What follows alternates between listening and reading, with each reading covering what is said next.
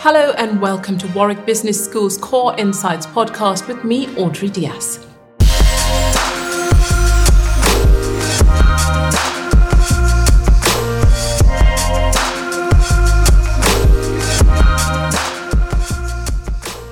Today, our attention turns to strategy in a post-COVID world. I'm joined by the perfect guest to discuss that topic. Christian Stadler is Professor of Strategic Management at Warwick Business School. And Warren East is the CEO of Rolls-Royce, one of the most prestigious brands in British business. Firstly, hello to you both. If I can start with you, Warren, how is Rolls-Royce coping with the uncertainty of COVID and the impact on global supply chains? To begin with, when COVID started affecting our business, which at the time was approximately 50% exposed to the world of commercial aerospace, then we saw 50% of our business just disappear over a period of about 3 weeks in March, April 2020. We had to basically get every piece of cost we could get under control, turn off our supply chain into that part of the business, because it was clear that whilst things would recover a little, they weren't going to recover very much. It's a long cycle business. So as we turn the taps off on our supply chain, unfortunately, there was a lot of inertia in that supply chain. And so money was still going out of the door. And we lost a lot of money last year, which meant we then had to respond with pretty radical actions to shore up our balance sheet, because not too many companies can cope with £4.5 billion just running out of the door, which is what happened to us in 2020. Since then, we've stabilized the business, done some capital raising, and also took on some additional debt to give us the liquidity to basically see this through as long as it's going to last. And the challenge is, of course, we don't really know how long it's going to last. And so that means give us a lot of liquidity and also get our costs into a position where we can basically sit it out, and that's what we've done. We took action in 2020, and during 2021, we've been following up on that. Meanwhile, the market has returned to an extent, and activity in that part of the business is now approximately 50% for where it was in 2019.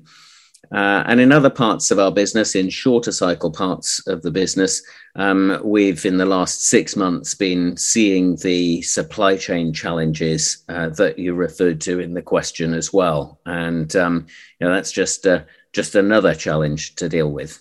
And of course, the pandemic world was a new world for all of us. I mean, how easy? Was it easy, firstly, to think about these changes, the strategies? What was that like?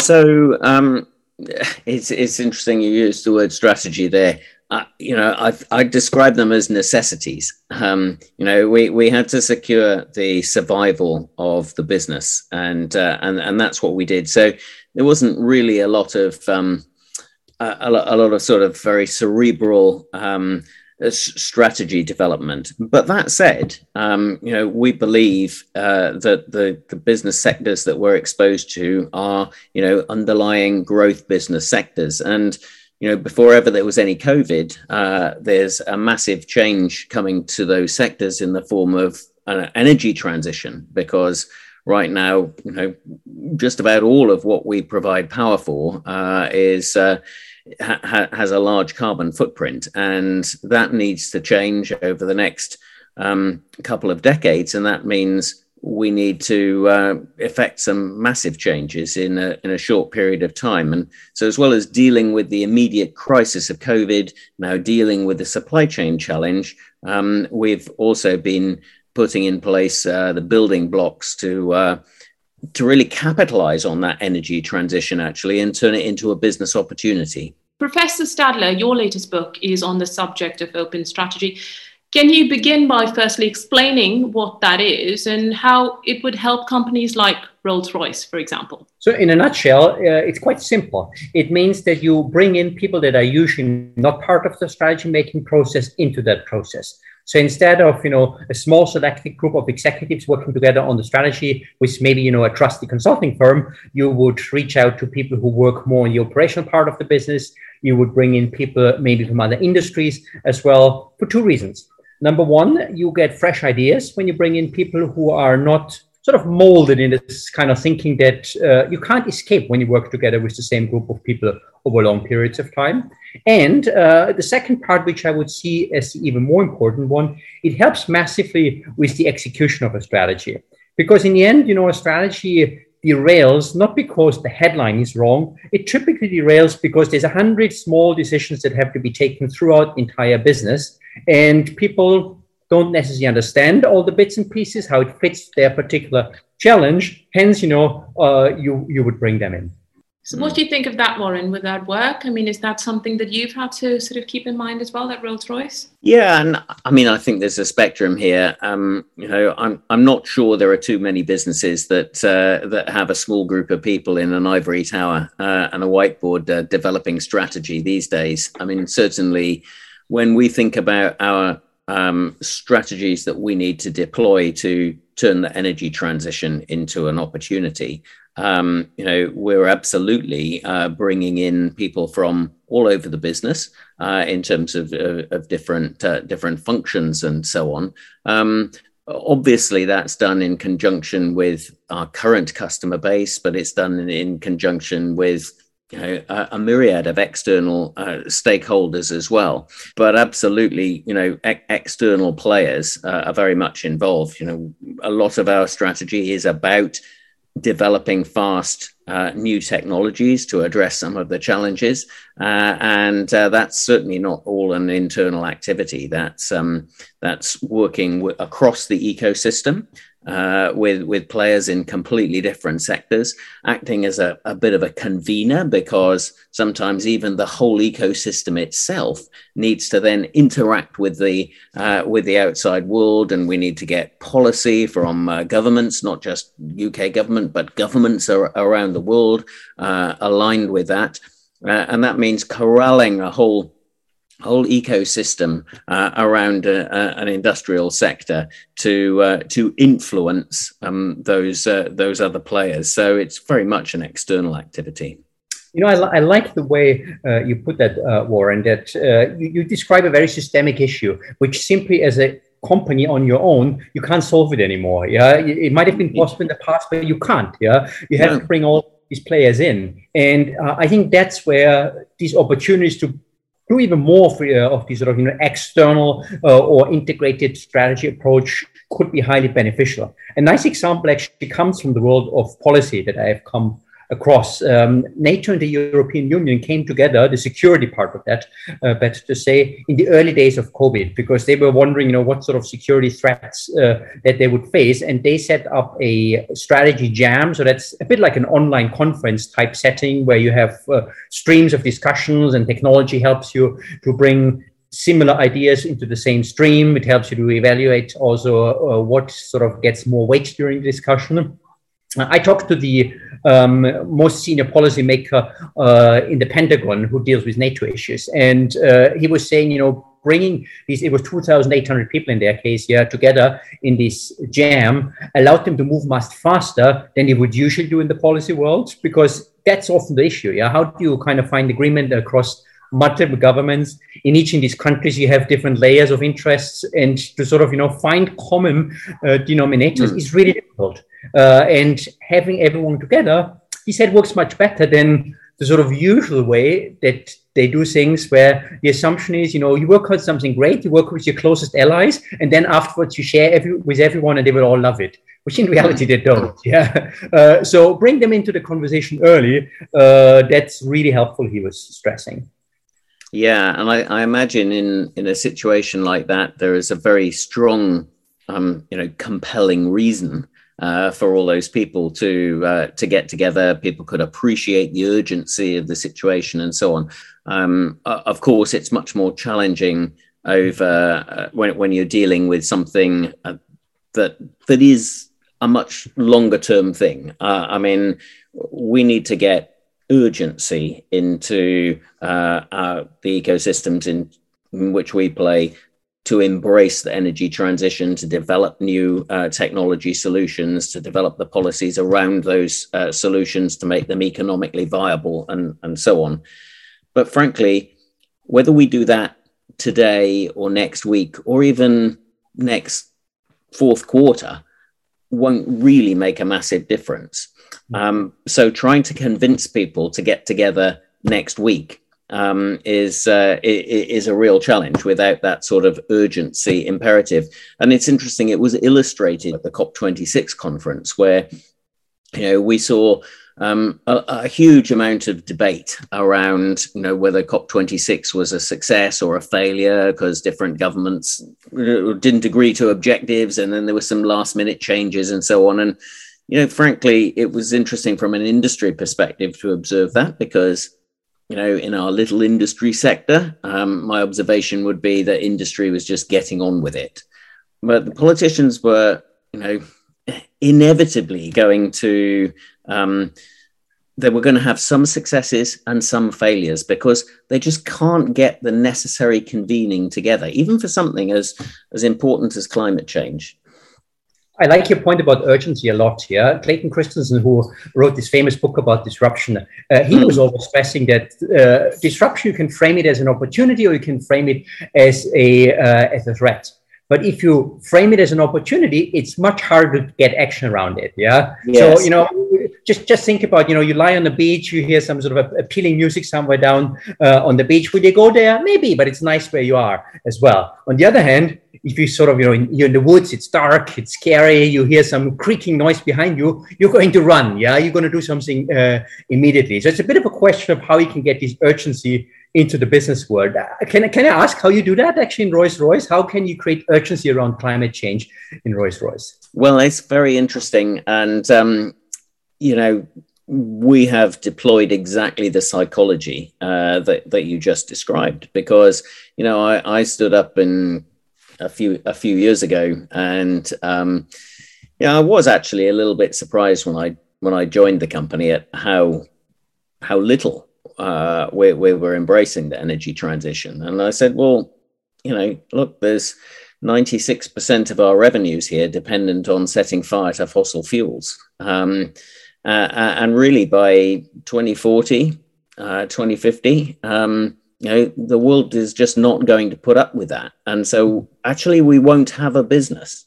And in our aerospace sector, product development cycles are of the order of 10 to 20 years. And so we're really talking about one product development cycle. And so the creaking tree in the dark forest was the message that, hey, look, we just got one product cycle left. And after that, there's no business. If we don't do the metaphorical equivalent of run in your dark forest. There's a nice little tool actually that the open strategy world offers that could be helpful here. And I can illustrate based on an example that is somewhat close, I guess, to the issue that you face. The tool is a nightmare competitor tool where you create non-existent threats and build business models around these threats in order to kind of make it more real. And the example I have is First Alpine, which is Austria's largest steel company, where they set up such a workshop where they had the help of a small consulting firm called IMP, who helps companies to open up. And what they did is they brought groups together where half of the members of the groups were from inside the company and half from outside. And each of these groups then developed these business models around new ideas. They presented them. They had a voting round where they kind of, weaned out the less promising ones next round. And one of those business models that came out of it was the CO2-free production of steel, which There had been discussions in the management team before that, but I think that gave it a last push, this particular exercise, and they then decided to work together with Siemens and Verbund, which is the largest electrical energy producer in Austria, to set up the world's largest pilot plant using some hydrogen type technology. Don't ask me about the details. I'm not an engineer, but it was basically CO2-free steel production, where it's not, full-scale industrial use, but they're ahead of the curve. And I don't think they would have without creating these nightmare competitors that gave them the sense of urgency. The two of you have talked a lot about, changing approaches, presumably because, the way the world is changing as well. And, like we've seen this new normal. How important do you think it is to become adaptable to a world where business conditions have become so volatile? If I can start with you, Warren, then of course, Professor, if you pick up at the back of that, because open strategy clearly doesn't work in all companies. So how important is it to become adaptable in a world which is so volatile in terms of business with you? Yeah, well, obviously it's crucial. Businesses operate in the world, whatever state the world happens to be in. And, we can probably all remember, or at least we can remember seeing pictures and reading books about what the world used to look like in the middle part of the last century. But frankly, for the last sort of 20 years or more, certainly in the sectors that I've been in, it has been a volatile, fast-changing world. And one of my sort of challenges in terms of leading people is convincing people that change is a good thing in business. It's not a bad thing. And it's a good thing in business because it creates opportunities. And getting people to understand that is quite important. But for us, a volatile, uncertain world with lots of different potential outcomes and ambiguity, that's been a feature of my life in the semiconductor world for years, and also very much in the power sector where Rolls-Royce is operating today. I think Warren noted a really important point that it's bringing everything along. That is probably the biggest challenge. Leaders have access to lots of information these days. So it's probably that's the lesser of the challenges. But how do you kind of bring everyone into this adaptation mode? And Barclays, I think, offers a nice example when they moved into digital. So Ashok Vaswani, when he took over in 2012, the retail business in the UK for Barclays, he did that when he, of course, had a sense that, the world is going to go more digital. But he also understood that in a bank which has a huge branch network, this is going to be a challenge for many people. So instead of just declaring this is what we will do, he involved people in that process. He kind of had first a number of working groups who edged out broad headlines, but then in a second stage, he involved all 30,000 people, again through a jam, which I mentioned earlier already, in these discussions around, how they should adapt, what it means for them. And, the people I talked to, including Mr. Vaswani, they all said, the sort of energy they got around these new ideas was unprecedented. People understood what it means for them. And they had sometimes really discussions that seemed far removed from banking. So the mortgage people were, for example, saying that we look at Domino's Pizza, and Domino's Pizza can tell you when the order comes in, when they put the ingredients on the pizza, when they put the pizza in the oven, when it comes out, and when they deliver it. At that time, the mortgage people could only tell you, we received the mortgage application. And in the end, they could tell you, you get a mortgage under these conditions or you don't get a mortgage. But nothing in between, which was just not up with the times.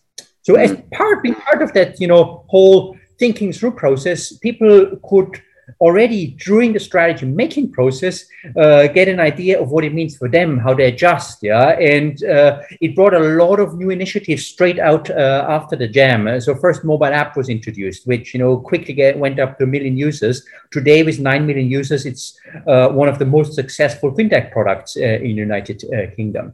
There were new initiatives like the Digital Eagles. It's sort of, some group of people within the firm, volunteers who know digital better, help others in kind of becoming more digital. And you have then these funny stories where a granddad walks into a Barclays branch with his new iPad and asks them how he can set up his iPad because his grandson had told him that Barclays are the people who know digital. Obviously they're not a computer shop, but it kind of, brings it home that they really made this transition. They made so because everyone had opportunities to get involved in that. That I think is one of the real beauties of opening up the strategy process.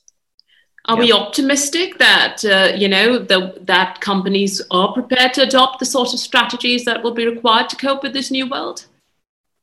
Well, the other ones will just not be around afterwards. In that sense, we can always be optimistic. Exactly. Yeah. No, you're absolutely right, and that's the big tool. I mean, it's like your dark forest. I mean, that is the tool that we as leaders use to encourage people that change is a good thing. I mean, because the opposite is a very bad thing.